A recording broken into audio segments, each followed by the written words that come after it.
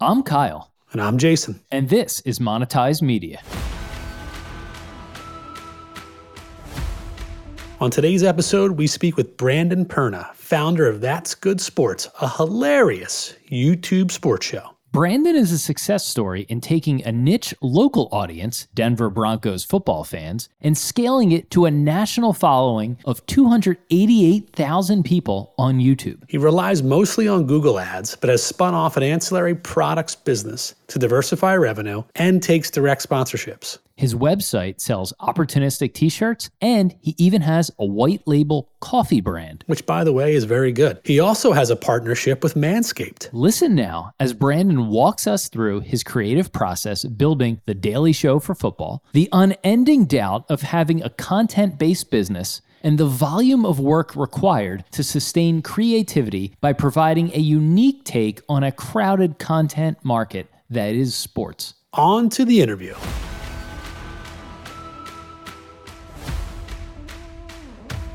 All right, want to welcome on Brandon Perna, founder of That's Good Sports. Brandon is a YouTube football comedy host. When a lack of physical ability and athletic talent ended Brandon's career prospects of becoming the greatest quarterback in NFL history, he turned his talents towards creating daily show-style videos about the NFL with an emphasis on the Denver Broncos. His show can best be described as if SportsCenter ate Weekend Update on SNL and then regurgitated a football show on the internet. His YouTube channel, That's Good Sports, has over 800 videos, over 70 million views, each one written, hosted, and produced by Brandon. He's built a studio in his basement and is committed to creating humorous videos about football as a fake sports anchor until he probably dies alone in said basement. Brandon, welcome to the show. Glad to see you're still alive. Yeah, thanks for having me. I do need to update that because I believe the video total is closer to 2,000 now. So hearing that is just a reminder of how many videos I've made in like a 4-year span. So appreciate the intro.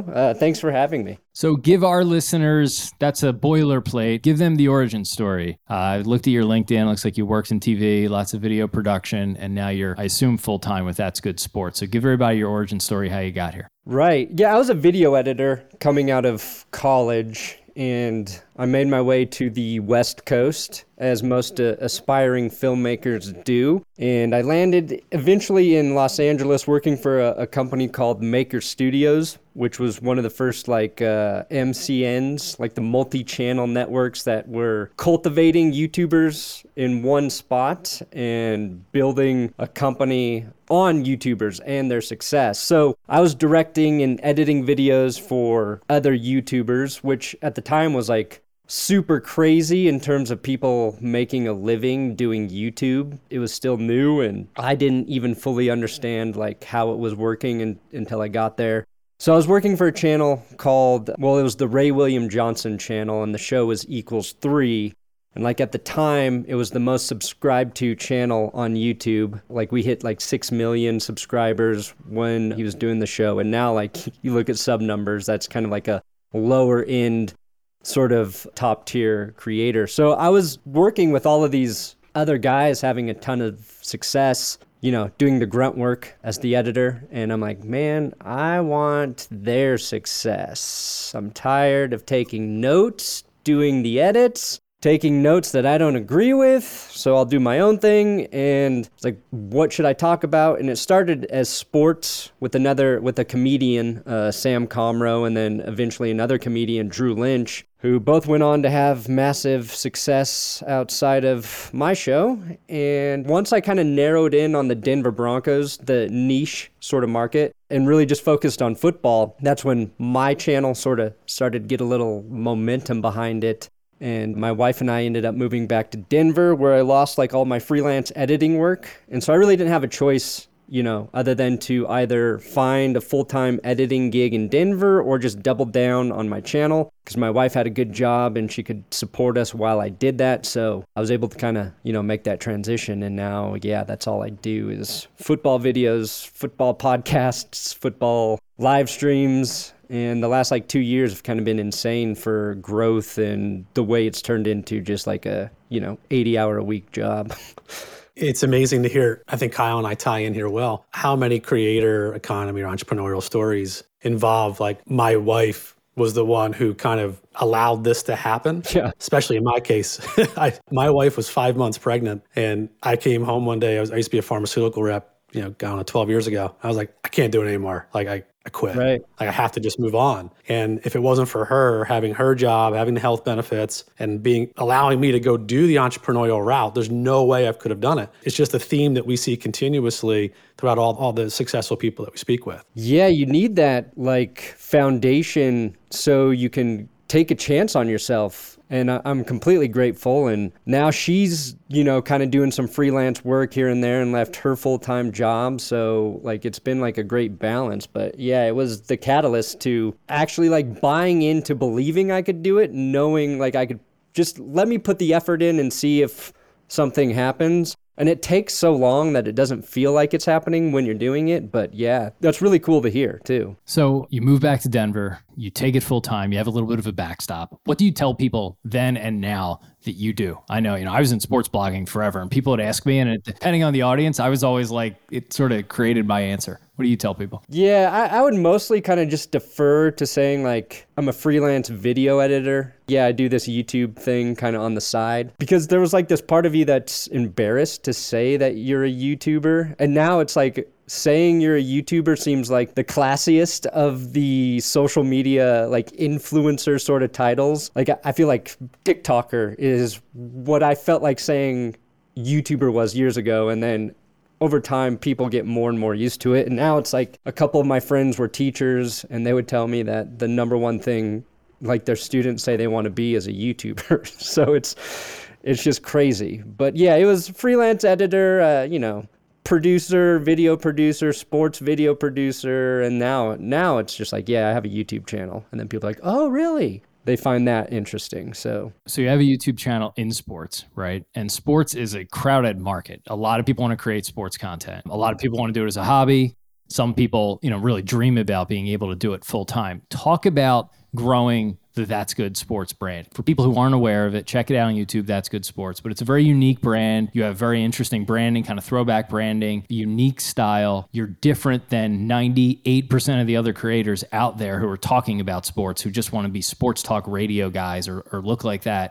So talk about growing not only your audience, the content, but then the brand and making yourself different. Yeah, no, I appreciate that, because every day I'm like, man, I got to figure out something different to do with my channel or my approach to making videos. But essentially, the idea was just to talk about sports and football the way, my friends and I would talk about it when watching games. And that's just with like a lot of dumb jokes and dumb observations. The weird stuff that happens during games, like pointing out like, a guy dressed crazy in the stands or a player doing something weird on the sidelines that the announcers don't really address. And that's when I started. Now that stuff's like, that's all people talk about. Like you see that at Twitter, it's the announcers have embraced more of a fun approach to games. I feel like they're not as serious. So, my whole shtick was like, let's just talk about sports like a news broadcast, but make it funny, like, like the Daily Show would do. And over time, it was just the Broncos, like I said. And that was, if you're starting and you want to get into it, I think like a niche, really, that's the way you build an audience. And then once I kind of branched out to covering the NFL as a whole, that's when I was able to really grow my channel. So like, my approach was making the show repeatable from my house or apartment at the time, and to make it look as run down and as janky as possible. It's one of those things where, as a video editor for so long, there's so many things like I wouldn't do as an editor with my show, but I intentionally do to make it look worse or feel like it's, it is a one-man thing. And well, I have a writing partner now, but like playing into the lo-fi version of it to keep it repeatable was like a conscious thing. And now, like, I think that sort of helps separate it stylistically, what you're bringing up in terms of not wanting to be like a sports talk guy. I don't think I have that talent. I think that's a completely different skill. Like, I wanted to write jokes about football. I didn't think I was funny enough to write jokes like as a stand-up or on that, but it's like, maybe I could be a funny guy in sports. It's like a different area. So that's kind of what I leaned into. There's a lot of self-deprecating humor there too, from what I can say. Yeah. Like if you're going to make fun of other people or make fun of athletes, if they don't play well, you have to be able to make fun of yourself. Otherwise, you're just kind of an ass. So like, I try to make fun of myself as much as I make fun of any other, situation. That's our first red flag for people that Kyle and I have ever worked with over the years is if someone is not self-deprecating or humble, we're like, oh, this is not going to be a good match for us. Right. You got to have fun with like the whole point of the show is like to have fun, like to make it entertaining for anyone watching and to make them laugh. And any way I can get a laugh is kind of the approach there. So other than that, like I feel like what I do isn't that different. It's just a bit of a different presentation. And over time, you get better at writing jokes. You get better at learning the things you should joke about and you shouldn't joke about. If I look back at old videos, I'm probably like, ugh, I can't believe I said that. But, that changes. I always just liked like the old school type like graphic packages. So I definitely wanted to incorporate that sort of thing. And doing also just kind of like, there's a lot of weird transitions in my shows and people still comment on those. And that was kind of like just being a fan of almost more offbeat comedy, like Tim and Eric type stuff. Like if I could really like double down on it, I would love to just go off the walls with that sort of style and just really making it weird and eccentric while still, having a cohesive point and people who watch sports feel like they get the information they need while getting the jokes with it. But I think it was just trying to capture like a style I liked. I didn't think it would be successful because of the branding. I just knew making graphics and all of that stuff for me was the easy part. So I could do that quickly and then, learning to actually talk and perform and do jokes. I needed the time. So if I could polish that up a little bit with some distracting graphics, I felt like that would help. See, those distracting images and videos, was that kind of a way to subtly work in like an ad sponsor, or was that with the thought of that something else? I had no clue that I would be doing ads when I started. And at the time, like when I was working for like the other YouTubers, the in-video brand reads weren't really a thing yet. It was the YouTube ad revenue was pretty insane for guys then. And so like all of the guys were making money on just the YouTube ad revenue. So my plan was just like, hey, if you build up a channel, get enough, views on each video, you can make money that way. I wasn't even thinking about sponsorships. It just, once those came, I knew I had a format that I could fit that into. And luckily I just, I had a cold open, a little graphic intro, and then I'd go into the show. And early on, brands wanted their ad in the first minute of the video, first 2 minutes. Now they're like first 5-6 minutes. So I was like, well, I just got to get it in after the intro. And it kind of just worked out that way. But I had no idea anybody would ever want to sponsor the show. So, and the first like sponsor I got was completely by accident. I was helping Vic Lombardi, who is a sports anchor here in Denver, and we went and did an interview with former Broncos quarterback Jake Plummer about a CBD company he was working with, and they just happened to put me in contact with their ad person, and they started doing ads on my channel. And now I have a company that does that for me. So yeah, it's kind of luck. I wasn't planning on it at all. So you start getting an audience with Broncos fans. You get maybe your first ad accidentally, right? And eventually you branch out to general NFL content. So at what point did you know you were onto something in Denver and you're like, okay, now I could scale this audience beyond just a local market and go national? Because again, as someone who ran a local website, I always wanted to do that and had no clue how the hell to do it. I was like, I don't know how you take my local audience and make it work on a national scale. Yeah, I mean, I still question like what I'm doing or how I do it and make it bigger. I think I started to feel like I had something in this. I was still in LA, but a guy named Chad Jensen, who runs the Mile High Huddle website for Sports Illustrated. Well, it's Sports Illustrated now. It's like the Broncos-based site for them. He was working for, I think it was Pro Football Spot, a different blogging company, but it was the Broncos page. And he reached out to me to do some videos for their blog. And I was like, oh, this is another Broncos fan grinding away, writing articles, likes my videos, wants me to help out, with their content. So maybe I have something here. And we started working together. And when I moved to Denver, his opportunities grew through the website he created, and I started making more videos for the Broncos content, and then we started doing a podcast. And I was like, wow, we're podcasting, I'm making videos for them, I'm making videos for myself. None of it's like significant in terms of revenue, but it was a bunch of little pockets. And we were staying in my parents' basement while we transitioned to Denver to, before we found a house. So I didn't have to make money. But that's kind of when I thought, like, if I just keep doing this, Vic Lombardi reached out to me. Like I said, he was the local anchor here in Denver. His validation of what I was doing, and he was working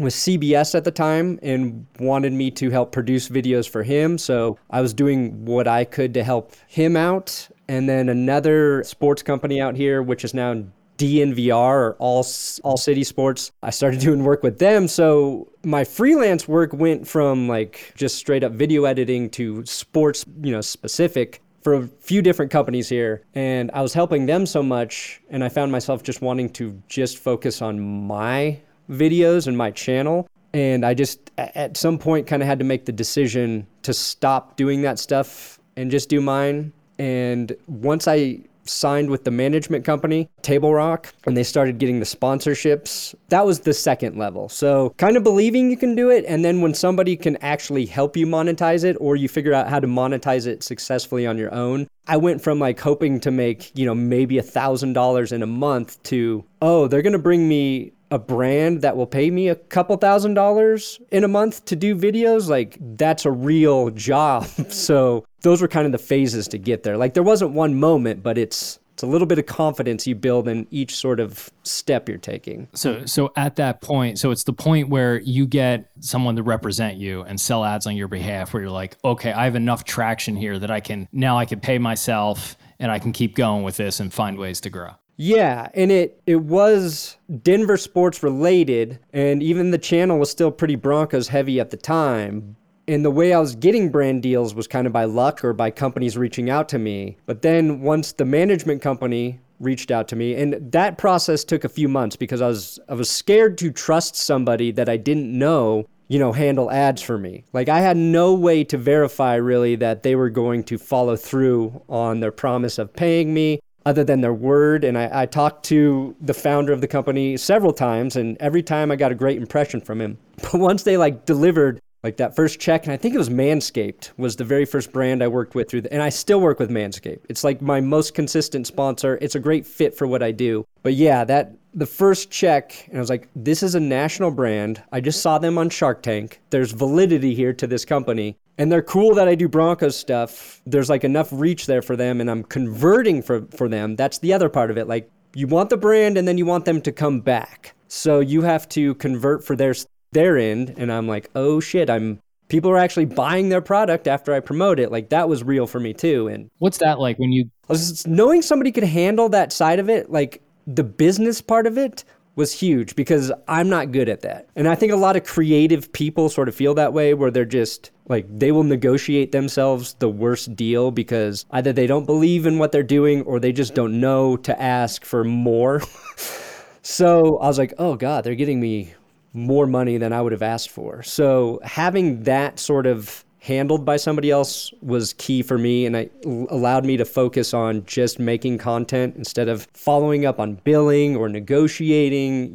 That part of it was out of my wheelhouse. Yeah, that's what I was going to ask. For people who are creating content and they begin to get some traction, you realize you can make some money doing it and something resembling an income and a salary and beyond. How often do you have to put on, and even now? So back then, or, whenever this started, you preferred creating content. You had someone outsource some of the business stuff, but you've continued to grow. You now have some products and you have coffee and apparel, which I want to get into in a sec. But before we do, now, how often do you wear the business hat versus the guy who's got to create the content hat? It's kind of always on, right? I wish it wasn't. I wish I didn't have to do anything business-wise. There's a bit of excitement when you're hoping to land a new sponsor or a new deal or a new opportunity, but it feels like every day I'm responding to an email or following up on something. It's always, there's taxes you're dealing with. It never ends. I think you just get better at doing it over time. But I never let that be a prominent part of my day. I just do that stuff as fast as you can, and then writing the videos, editing, shooting, like that's always going to take up the majority of my time. So that's what I focus on. Sometimes, stuff gets pushed aside for way too long that I should deal with on the business side of it. But you always kind of have, like, the larger I think your channel grows or whatever platform it is you're on, it's just the more things come your way that you have to deal with, right? And sometimes it's just like YouTube, and a video, like 2 weeks ago, a USFL video got blocked by the USFL. And it wasn't a big deal because my channel wasn't affected, just people couldn't watch that video. It was after spending an entire day making it. And then you appeal that, and then you're dealing with people who are like, hey, what happened to this video? And you just taking the time to sort something like that can, eat at your day. And so it's little things, unexpected things that you find, I feel like, every single day.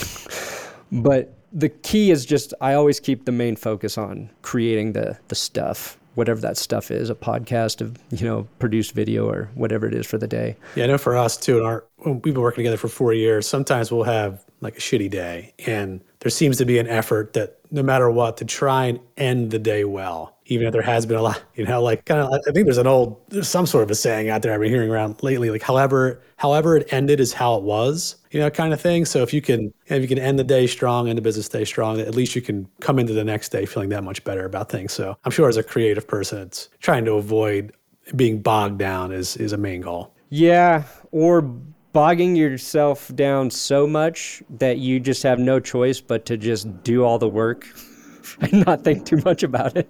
What does the work-life balance look like for you? You mentioned before we get on that you have a 20-month-old, I believe, and that changes the game. When you don't have kids, you can work effectively around the clock. What does that look like for you then versus now?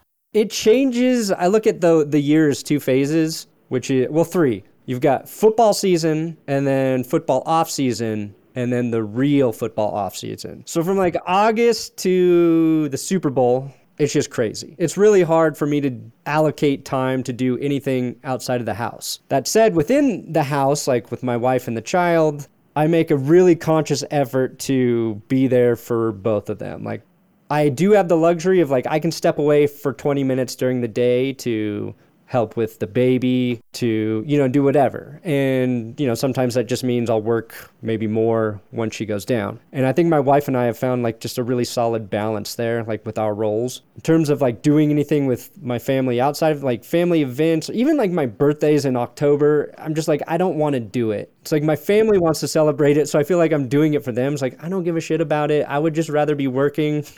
I don't want to do dinner. I don't want to do anything because I'm so zoned in on just trying to get through each week. And I'm trying to make a better effort this next season to dial that back just a little bit, because this last year was a grind. But like right now, after the NFL draft ends, that's kind of when I have time. So that's why we took a vacation. That's why like I'll do fewer videos and try to do the things that, are really important. And the last month I've spent a ton of time with my daughter because she's fun to play with now. Like, I really look forward to it. So I feel like as busy as I am, that's always a priority. But that's like a personal thing everybody kind of has to figure out for themselves. We'll feel bad sometimes. I tell Kyle, I'm like, TGIM, like, thank God it's Monday. Sometimes just it's a grind on the weekends with kids, and you want to get to the office and do something. Yeah, like it's when your work is kind of like the thing you're passionate about, that I think that also helps. It's like fulfilling. I'm really fortunate to not have to go to a job that I don't like. And when you're putting the effort into something that you see the direct rewards for, that makes a big difference too. It's like, okay, I don't mind working another 2 hours after we do the family time and, we put the kid down, like, because it's worth it, as opposed to like dreading going to work that next day. Yeah, so that totally makes sense.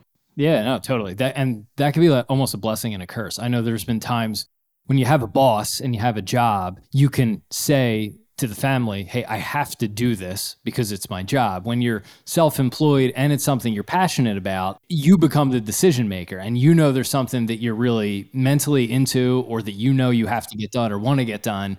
But then you're the decision maker, and you could decide to not do it. And I know I've walked to the dinner table before, and it's like, you're there physically, but mentally mentally, like the gears are churning. My wife would look at me and be like, I know you're on something right now, but I just have to ask you this one question. And then you can kind of go back inside your head. Like, is that tough? Is that tough for you to turn it off at 5 or 6 or whenever you walk upstairs? Yeah.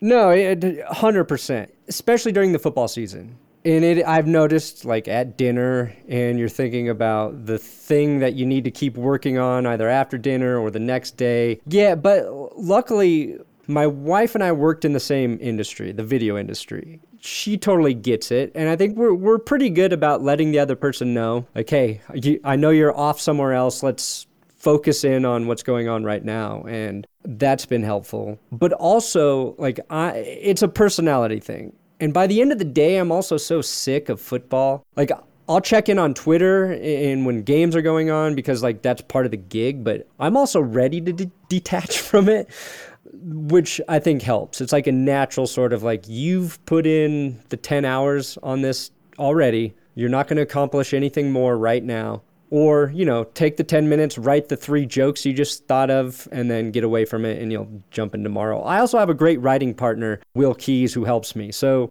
when I'm not working on something directly, I know he can be working on it. And I think finding those pieces to help the thing you're working on, and he's been huge. Like a big part of the channel's growth has been because I started working with somebody to help me write. And that we've been working together 4 or 5 years now. So I do like all the other shit, like most of the editing, almost all the editing. I got to shoot it, but having somebody help me has allowed me to get away from it when I need to for like the family. Is that the total size of the business team? Just the 2 of you guys? Kind of, yes.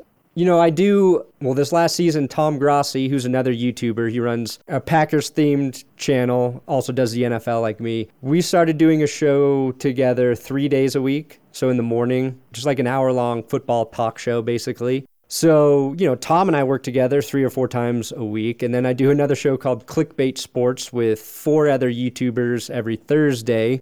So, like, I work with all of those guys. And every now and then I get, like, I'll hire a freelance editor to help with, like, a video I just can't, like an evergreen type video that we've written and I've shot. And I just don't have time to edit it. But, there are other people, like I talk about, being alone and working on it alone a lot, but it's not ever fair to Will because he's such a huge help in writing. And then working with the other YouTubers and just having the dialogue with them to sort of bounce ideas off or just talk about different struggles you're going through or whatever, that's been huge over the last 2 years in terms of keeping you motivated and realizing like the issues you might be dealing with, like everybody is. Also, when like views suddenly go down on your channel, like for a week, they're like, yeah, my views are way down too. Like, okay, it's not just me. It's not just me failing. It's people just aren't interested in, NFL news week 3 into March or whatever it is. So one of the reasons we want to have you on is you're doing more than just throwing up videos and getting eyeballs on them and taking ad revenue. You're selling coffee. You have T-shirts. You do some podcasting. You have premium YouTube. You have a Patreon. Talk to us about the mix of all of that, because you've clearly thought about, hey, I need to diversify ways that I make money. I need to think about ways to scale. So just kind of give an overview of that. We can kind of go into each of those more specifically afterwards. Right.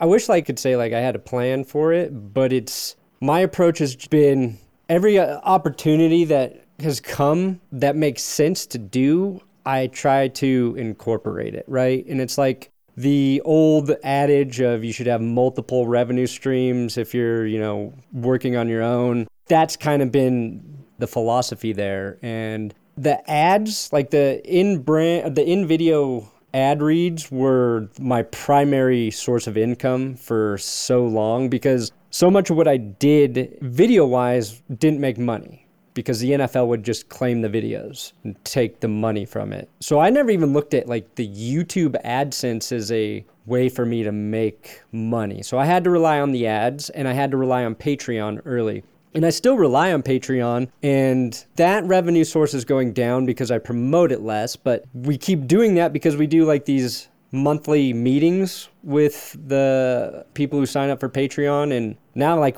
I know all the guys and they show up every month and it's like a cool thing to keep doing. Then the podcast. Is that a Zoom meeting? Yeah, we just do a Zoom meeting and, we just shoot the breeze for like an couple hours. Sometimes I drink a little too much whiskey and just ramble, but it's fun. You got enough of a hardcore audience where people are willing to pay to come talk to you about it. Yeah, and it's crazy too, because the people there are some of them are so knowledgeable about like football. I'm like, man, they must really know every time I say something wrong or make a mistake. Like these guys should be doing what I do because they know more about the game than me. So yeah, it's a cool thing. And like I said, like I know all of these guys now. You talk to somebody for a couple hours every month. It's something like I look forward to doing. You know what I mean? It's not like a task anymore. It's like, oh, cool, we get to do the Patreon thing. But then like Will and I were doing a Broncos podcast, and then the DNVR helped me monetize that. So I'm like, oh God, the podcast turned into a real revenue stream.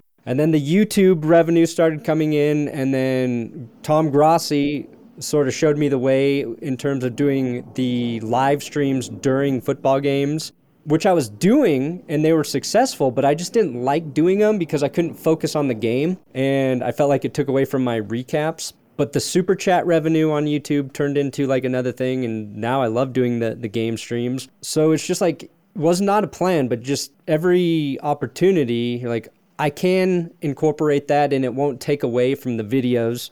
And the coffee company that's more of an ego thing. I just really like coffee, and my friend started the company, and an acquaintance, I would say now more of a friend, but like we knew each other back from Maker Studios, and I knew how smart he was. He was a big reason the company got acquired by Disney. So I wanted to work with him, and he created a company that could sell coffee, and the whole way to do it was they would create the coffee, the shipping, the packaging, and work with creators to promote it and create a deal that way. So I kind of had to beg him to let me sell coffee, just because it was a product that I knew I would promote because I really am passionate about coffee. So there was a fit there, and it's not like a good money maker for me because I don't sell quite enough of it, but it makes a little extra money, and I like to say that I have a coffee company. How does that percentage break down? Obviously from what you're willing to share, but in terms of upfront ad buys and YouTube ad revenue, and then coffee and t-shirts and Patreon, like how does that break down in terms of percentages? Where does like the coffee fit into it, or all of it? I guess overall, how would you bucket the percentages? I don't know. Like I would say the ads that we sell through the management company, the YouTube revenue, the podcast, I would say those are like the big three. So like 25-30% for all of those, and then the rest kind of just fill in there. Like the t-shirt sales, those could be big if I focused on them more. And really, you kind of just need like a good idea. Like I sold a bunch of Teddy Roosevelt shirts early in the Broncos season when Teddy Bridgewater was playing well. 2 years before that, it was a bunch of Horsecock Lock shirts when they got Drew Lock. But you kind of got to be timely with those. Like I think Barstool sort of showed, like if you can get a shirt out about this thing or this player that happened quickly. And now DNVR does a great job with that too, but that's an area I feel like I don't do a great job on, because you got to find somebody to do the design, then you got to get it up on the store, and it's just like one of those things that kind of falls sort of like on the low list of priorities. I have a background in this. So we were doing shirts in Philly, and, we were out like you do with the coffee. Everything was white labeled and outsourced. And then eventually my wife and I decided like, hey, if we do these in-house, we can make twice as much. If we do the fulfillment, and she was kind of in charge of that side of it. And then the Eagles win the Super Bowl, and we do a Philly special shirt, and we have a garage full of shirts. And it's amazing for like, I'm in my garage for 6 weeks hand stuffing these shirts. It was worth it, believe me, but it's not a scalable thing, and it's a one-off. And there's so many people, it seems like, who create content. The easiest product you could sell is apparel, a t-shirt, a hat. But especially with sports, it's so fleeting. So you could have this unbelievable spike, but then 2 months later, you're selling one shirt a month. So clearly for you, like the shirts and the products are kind of like nice to haves. Do you ever think about other revenue streams that you could have that might be more sustainable over time, while at the same time, like not taking your eye off the ball of creating content? Because, I gave my example because the minute I started doing that, I was no longer creating content. I was in my garage packing shirts because I had to. how do you think about like, hey, I can maybe make money here, but I don't want to spend half my day doing this? Yeah, I don't anymore. I think like I'm kind of maxed out at what I can do, at least, unless my channel was acquired or something and I could just host and it would be produced and edited and, packaged by somebody else. It's the one revenue stream that I didn't see coming was I host a show for another channel called The Game Day. So The Game Day is a sports brand that's building, and I think I was one of the first shows that they did. So I've been working with them for 2 years, and somebody else writes the show. I just kind of punch it up a tiny bit, and then they edit it, and like I just get paid to be a host, which is like a dream I always had, but it's kind of weird that it's in the same space as me. It's like a competition with myself, but you're doing cross promotion, trying to help them build their channel, and hopefully as that grows, maybe some of their audience, finds my channel that way. So that was something I didn't see coming, and it's something that I hope we keep doing because it's really nice to kind of work on a show that is written by somebody else and produced by somebody else, and it's just me getting to sit down and have fun making sports jokes. But again, like, I don't know for certain that, that's going to keep going. There's a lot of factors there. Has the massive, I guess spread is the best way to say it, of legal sports betting changed anything for you in terms of sponsorship money or even content? Yeah, the last year has been just big for that, I think. That's what funds like the podcast. So the last 2 years is DraftKings has sponsored the That's Good Broncos podcast through DNVR. So my podcast is partnered with them and they handle those sales, but they've been like significant. And that's a thing where you ask the question, how long are sports books going to spend big money to advertise in these spaces? I'm just going to assume forever, but we don't know. And like we saw DraftKings early on too go after Dan Le Batard's show, right? They did a big deal with them, and FanDuel with like Pat McAfee's show. That was this in the last, 6 months or whatever. They got that $130 million deal for 4 years. Like my hope is they start looking at maybe smaller creators like us, specifically Tom Grossi's show that we co-stream together because we stream out to both channels, and we get a few thousand people live watching those shows, and comparatively it's pretty good. Like if you're looking at YouTube as a whole, the numbers are small, but if you're looking at sports YouTube, it's like we're some of the top streamers there. So we're just kind of like waiting for a sports book to be like, hey, here we want to purchase you, or we want to purchase this show and invest long term in it, because the wall we're facing is allocating that money to the resources needed to make the show better, right? So it's like on us 100% to figure out how to make the show better, but we're struggling with, we don't have any time, extra time to do that. And Tom's a great example of somebody who works more than me and works harder than me. And so when we say like we don't have extra time, it's not because we're lazy or because we don't want to fit it into our lifestyle. It's just because there's literally no extra time to do those sort of things. So that would be, I guess to answer your question, that would be maybe the next area is like working on a bigger scale for one of the shows. I don't know if that's like a channel acquisition or a show acquisition. Like I've tried to pitch my shit to multiple companies, multiple people throughout the years without success, but somebody will eventually say yes, or they won't, and I can just keep doing it this way, which is a luxury, I didn't think I would have. So for you, it's not, being self-employed is great, but it's creating the content is what you care about. And if someone owns the channel, you get to create the content, make a living. You're happy with that too. Yeah. For a price to own the channel now. Yeah, sure. Yeah. Years ago, I'd be like, yeah, I'll do anything. Yeah. Now I would feel comfortable saying no to a very lucrative deal if I didn't feel like it was a good fit. That's what's really changed, I feel like, in the sports media landscape, is it was very buttoned up when I started. And now with every reporter having the opportunity to leave a company like ESPN and do their own thing if they want, the way sports are covered on Twitter and there's so many websites that can have fun with it. Like it's kind of like the Wild West of, it's changing so much, and there's opportunities for anyone who wants to do it, but it is crowded, and it takes I've been doing this 10 years, and I think would be like the biggest message I would give to anybody trying to get into that space is just prepare to not be successful for a long time, and you really got to like doing it.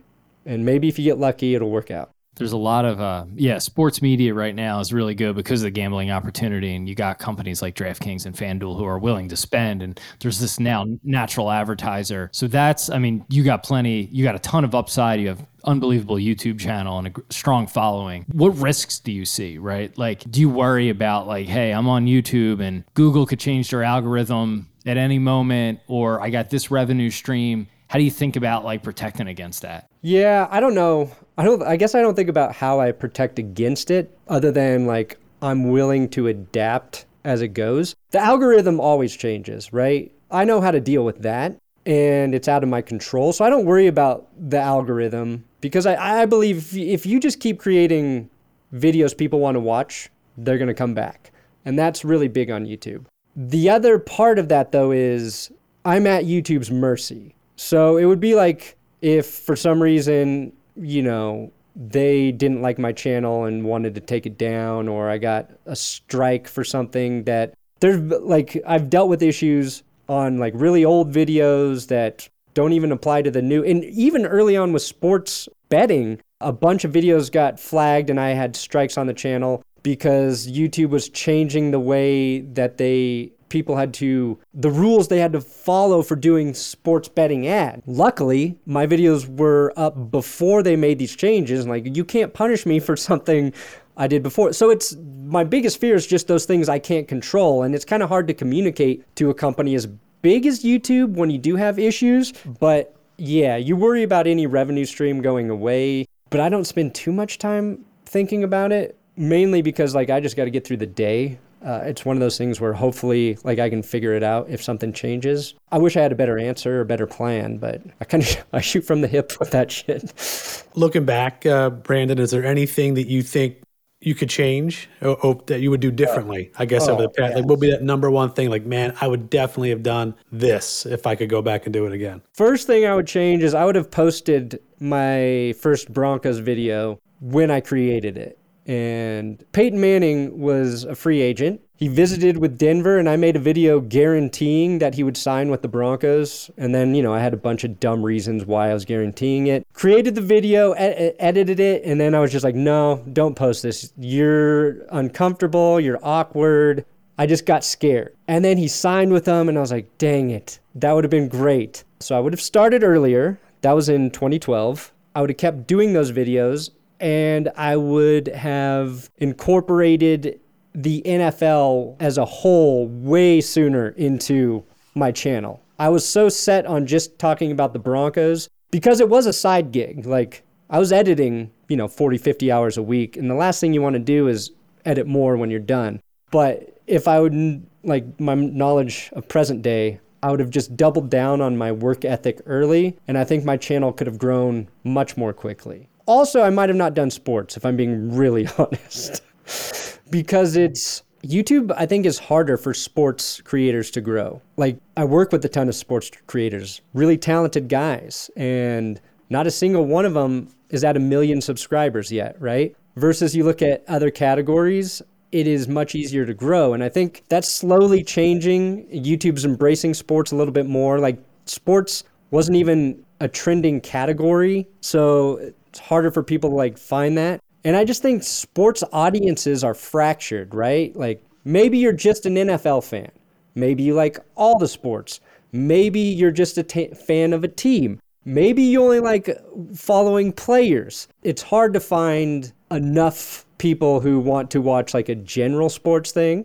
And then when you do limit it to just a team, your audience is kind of capped there as well. And then some people like sports, but they're not super into all of the day-to-day details or news happenings. They just want to see the big stuff when it makes sense. So it's kind of a weird genre, I feel like, in terms of growing organically. Pat McAfee's kind of, I feel like, an outlier there, and that's because he's so talented, and then the interviews they get have helped and that sort of thing. But yeah, it's a weird category, I feel like. And there's advantages to that too. You don't have to be as big as a gaming YouTuber to be successful, because the sports books know that their audience is sitting watching your videos, and the people who are really passionate about football are watching my videos, and they're more likely to do sports betting or, play in daily fantasy leagues where they're putting money on games and, performances. That's a great observation. It really is. It's hard to get true scale in sports because, everyone is so fragmented. That's really interesting. What do you think about so much of sports content is fleeting, right? If you go on YouTube and you watch a video about, I don't know, like how to, think of something that's like weirdly niche, like how to clean a bug off your window, right? That video will be relevant today and it'll be relevant 10 years from now, more, most likely. Sports, you're creating something about week 4 of the Broncos game and that has a shelf life of 5 days. Do you think that impacts it as well? Yeah, for me, because I do so many news specific topics, and the game recaps, really short shelf life. I've had to be a little bit smarter about even like the news things. If I title them a little bit better, where you extend maybe a 2 to 3 day shelf life to 2 weeks, that's been helpful.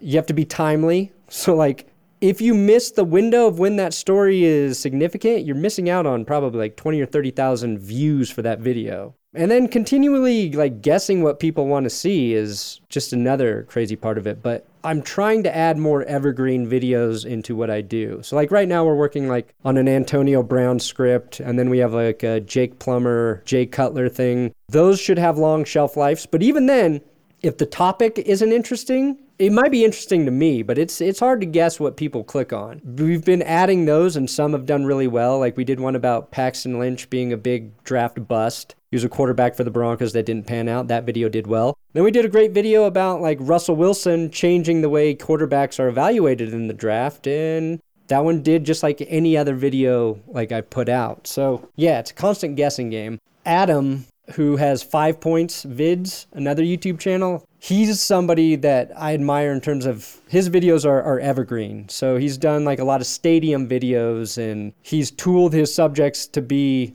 clickable titles that will be relevant for years. And I want to add those into what I do, but not be the only thing I do, because I really enjoy the news cycle. Like I like waking up and being like, oh shit, these 3 things happened today, and we can just whip that out and talk about it. To me, that's what's fun. I like doing the longer form things, but I kind of like the immediate sort of response to those things and just riffing on what's kind of happening. That dopamine hit of seeing the news, commenting on it, and getting the feedback on it. Yeah. Exactly. So we asked this the next couple to everybody. What is one tool, product, or service that like you couldn't do your day-to-day without when it comes to, making videos, digital marketing, anything like that?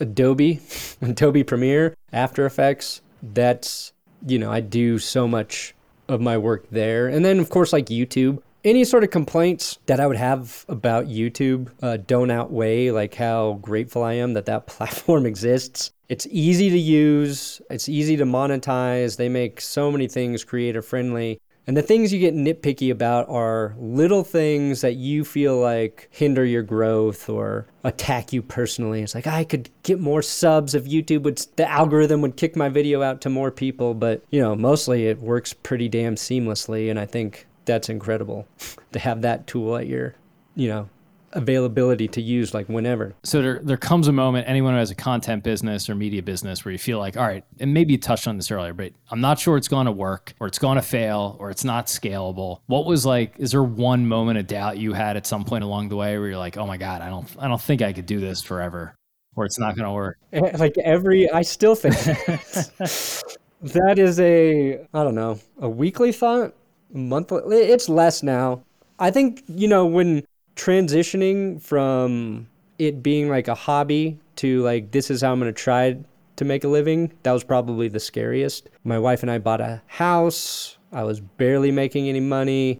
Knowing like you have that sort of heavy thing you need to feed, a mortgage. And she was paying that, but like I wanted to contribute. So making that switch was the scariest. That would the most I would lay awake thinking about, why don't you just do a real job versus this, was in that phase.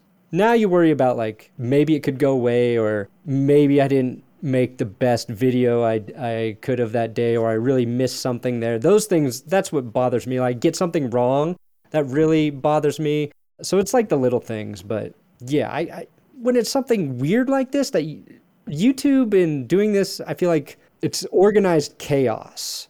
And you're kind of just riding the wave and hope it doesn't crash. And then if it does crash, you can maybe float out and grab the next one and, ride that along. But I'm sure any business owner feels that way, right? Whether it's running a bakery or you're an employee for somebody else, there's no guarantee any business is going to last. So I try to keep that in mind as well. And it felt weird at first. Like I read a thing, I think on LinkedIn recently about creators not feeling like they're business people. And then they go on to talk about all their different things they do to make their business run.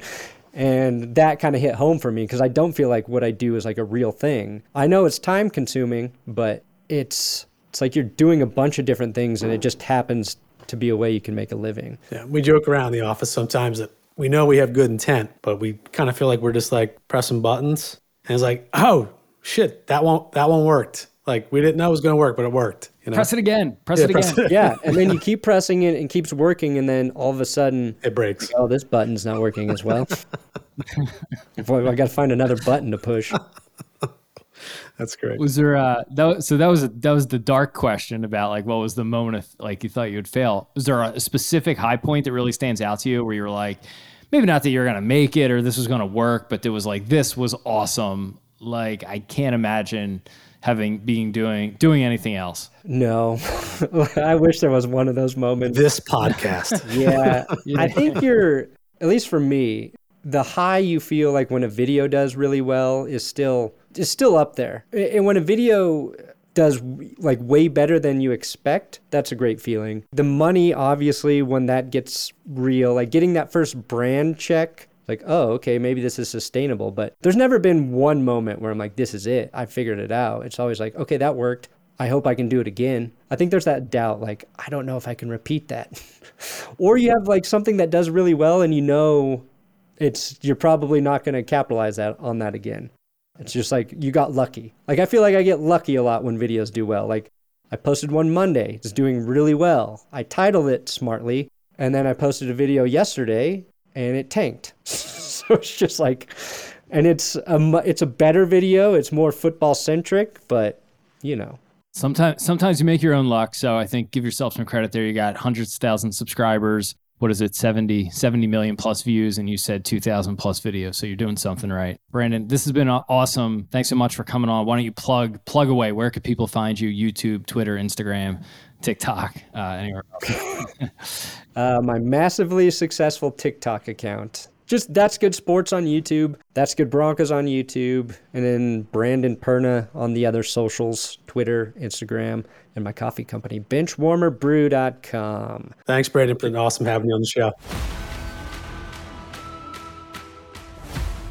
So that was Brandon Perna of That's Good Sports. Jason, I'm noticing for those watching on video that we're both wearing our Roblox today. Was this our official brand? I think it's the official brand of Monetized Media. Apologies ahead of time if this totally, absolutely kills Roblox sales, but we didn't mean to do that. Comfortable podcasting close. Sponsor us, please. So Brandon, really interesting guy. Totally, he's got a different demeanor than his videos. His videos are scripted. They are very funny, very jokey, very daily show, talking about sports. And he's a much more introspective guy about his business and his content than comes across, which is jarring. Some people are exactly like they are on their podcast and YouTube, and other people are different, right? But I'm so fascinated by what he's built out because that is so hard to do what he's doing and get an audience. He talked about it in the end that sports is tough on YouTube. Sports is tough anywhere because so many people want to just do it as a hobby. Someone who's a lawyer might spend all their time tweeting about sports because it's their passion. It's a passion for so many people. And to stand and being funny and what he said in the beginning about like, hey, I want to be like I'm talking to my buddies while we're watching a game. Guess what? That is the pitch for everyone who creates sports content on the internet. So to stand out doing it, he was really selling himself short about, I'm not sure it's going to work, right? I mean, he gets 6-figure video views. They're very well scripted and rehearsed. So to me, that part of it is where his talent shines through. But it takes a laser focus on content. You could hear that he kind of hates the business side of it, but you double down on content, you put out good content and good things happen pretty much. Yeah, I mean, his videos are rhythmic too. I find them very easy to watch. He definitely is funny, and to his credit, and I think the point you were getting at, this is not an easy nut to crack, in this space. And if you can get that kind of, I think he's approaching 300,000 or more YouTube subscribers. I mean, that's a big deal. Especially like he mentioned in the sports vertical that is divided up by so many different categories of teams and sports. So it's a credit to him. I'm with you. I think he knows what he wants to do. He's smart to not waste his time on some of the other aspects to it. He's been able to get an agency to help him do that. Those types of agreements and contracts and negotiations, or if you do happen to have a lack of experience in certain aspects of that, which he may have had when he was younger, it certainly helped solve that problem for him. Helps with the work-life balance too. If all of a sudden you're creating videos all day and then you have to go look at contracts and think about that type of impact on your life, as we mentioned on the podcast, your time at dinner is not exactly focused on your family. Yeah, he spent a lot of time on, I would say, this like baseline paranoia that anybody who creates content on the internet for a business, unless you're just the utmost successful and have made, you're the Jake Pauls of the world. You've made so much money, you don't really have to ever worry about anything. But there's always that baseline paranoia for people. And whether that comes from, hey, is my next video or blog post or podcast going to be good? To, hey, what if the algorithm changes? To, oh my God, can this last forever? And I thought he did a really nice job of talking about that and just how it could be all encompassing, especially when you're doing something that you're really passionate about. Because there is nobody to turn off. There's nobody to hit the off switch for you. When you leave work and come home from a 9-to-5 job, you're home. Most people don't love their job that much or don't love the subject matter. They're happy to not think about it at dinner. And it sounds like he sometimes is too. You get tired of football after 10 hours. But there's always more. When there's no limit on what you could do, that every minute you apply to it, you could do more. My biggest takeaway, and I would hope it would be for some of our listeners too, is that he partnered with folks that probably, and maybe he did as well at first, would view as his competition. And it has really worked out for him in terms of, business learnings, ways to generate more revenue, ways to potentially scale more. Kind of reminds us, of our business relationship. We were slightly competitors in the beginning. We would have been really big competitors as time went on, but instead came together and we both did really well with that. So I see him doing that now. And my guess is there's probably plenty of people in the video space who would think, I'm not going to work. That person's doing what I'm doing. Why would I work with them? But if you can find the right relationship and the right synergy, you both can win. And he made a very good decision. He seems to speak to that quite often too, about some of his local relationships and friendships and partnerships, and obviously the one for the GPS podcast with the Packers fan base. So it's certainly something to keep in mind with whatever type of business you're running today. That's a great point, because I think so many people, if you're self-employed or an entrepreneur, you want to become self-employed, you're almost by nature competitive. You want to start something, you want to be good at it. And you look at anybody else who's doing it, and your thought is, okay, well, I want to do it better, or I want to do it different, and I'm better at it, or I want to be better at it. And it makes you, I think in your head, you kind of begin to carve out, well, that person is my local market competition. But unless you're selling a product where someone could only own, if you're a car dealer, then Nissan and Toyota compete because they're next to each other and most people are only showing up that day to buy one car. But when it comes to content, the world's a pretty big place. And particularly, take Denver Sports or Denver Broncos. And maybe he's got 2 or 3 creator YouTube competitors or podcast competitors. But chances are, to your point, if someone's willing to listen to him or one of his quote unquote competitors, that means they're really into the Denver Broncos. And guess what? If they like you too, they're not going to listen to one of your podcasts. They're going to listen to both. And you think about how niche things are right now. Like I've been really into watching car videos on YouTube because I need a new car soon. And, been watching car reviewers, right? And you could tell some of them are natural competitors.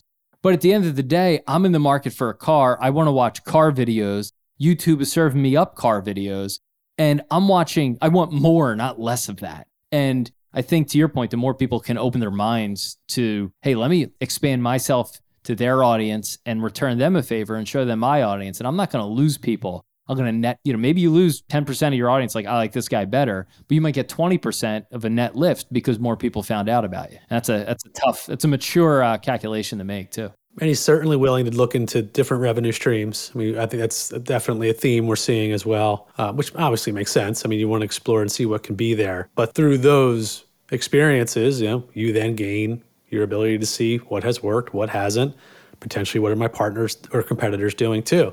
So there's a lot to be gained via that intelligence process of seeing what your competitors are doing or potentially partnering up. The business. So for his business, so if we go into these interviews kind of with assumptions about the people we talk to, and then at the end we kind of are able to either prove them or disprove them. And I would say a lot of my assumptions were disproven with Brandon, right? I see, hey, he's got a coffee brand, which is a really unique, a lot of people like coffee, but it's a unique thing for a sports creator to have their own coffee brand, right? He had t-shirts, that's kind of table stakes in the sports creation game. He had a Patreon, but it sounds like he really relies on, the YouTube ads and the direct ads and the podcast ads, so all advertising. And then the products are really ancillary. My guess is a lot of people out there see an opportunity, especially when you just have this green field in front of you. There's a number of ways you can make money, and you try a product and it makes a little bit of money. You try a product and makes a little bit of money, right? And with him, what I'm wondering after speaking to him is, okay, would it make more sense for somebody like that to say, hey, I can sell stuff on behalf of advertisers? He tells us that Manscaped, like, people were converting. That's a big moment when you create content, knowing that you're not just taking ad money and hoping that it works. You're having the advertisers say, no, people are coming and buying my stuff. Because to me, that says, wow, I can influence people to go do something. And that's where it's like, what if I create my own product? So I wonder for him, someone like him, does it make more sense to really double down on the apparel, which can be fleeting, but coffee is not. Coffee is a consistent thing. Or something else, maybe it's events, maybe it's meet and greets, maybe it's game watches since he's in a local market, and know that he can get people to pony up cash to buy something based on his influence? Or is it just such, I think for someone like him, a different part of his brain to grow a product or a subscription business, that he's better off just spending all of his time on content and then just making sure he's on the right platform and has the right support to just monetize that with traditional advertising, be it direct ads or programmatic ads? No, they're good questions. The meet and greet thing popped up in my mind too, especially if you can get people to buy an additional, premium membership somewhere where where they are talking to you, and to be able, granted COVID obviously has impacted this, but to be able to have that be a meet and greet somewhere and be able to monetize that, not overwhelmingly. I mean, somebody shows up somewhere and they're like, oh, like I'm being sold to now. I'm sure that wouldn't be great, but there's certainly an opportunity there for sure. I had something else in my brain, it just slipped. Maybe it'll come back to me, but I feel like he knows what he has to do. And I'm not sure what Brandon's age is, but it certainly, he's found his comfortable spot where he knows the zone that he has to play in. And when he moves out of it, it's probably not good for him or for his business.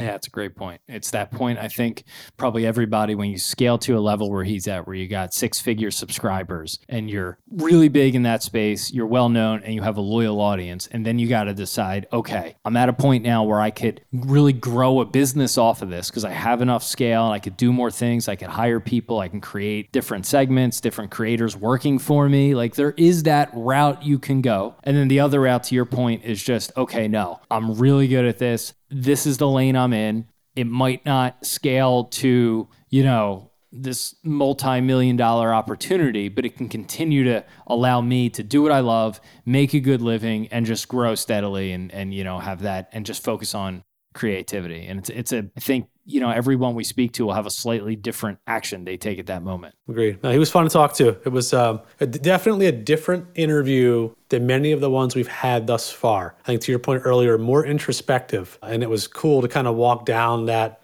road of his thought process over a 10-year span, because this is not, he didn't start it and all of a sudden get, 91,000 views. He's been doing this for quite some time and putting in a lot of work. So, what he has now is certainly well-deserved. And that's the thing with sports, that introspective view and that constant paranoia that it's just not going to work. One of the hardest things about sports, and we both know this from experience, is that there's not, other than gambling companies, let's set that aside for a second, so that has kind of changed the trajectory of sports media, but other than gambling advertisers, there has never been a really, truly high-value, natural fit advertiser with that audience. So if you're creating content about credit cards or about car tires, it doesn't really matter, right? Like there's a natural advertiser for someone who's creating car and tire videos. It's car and tire companies. If you're creating credit cards, it's banks. And It's kind of an evergreen thing. The problem with sports is there's so much content and so many people want to do it, and it's such a wide general swath of the population that the most common advertising things are generally the lowest common denominator things, like beer sponsors,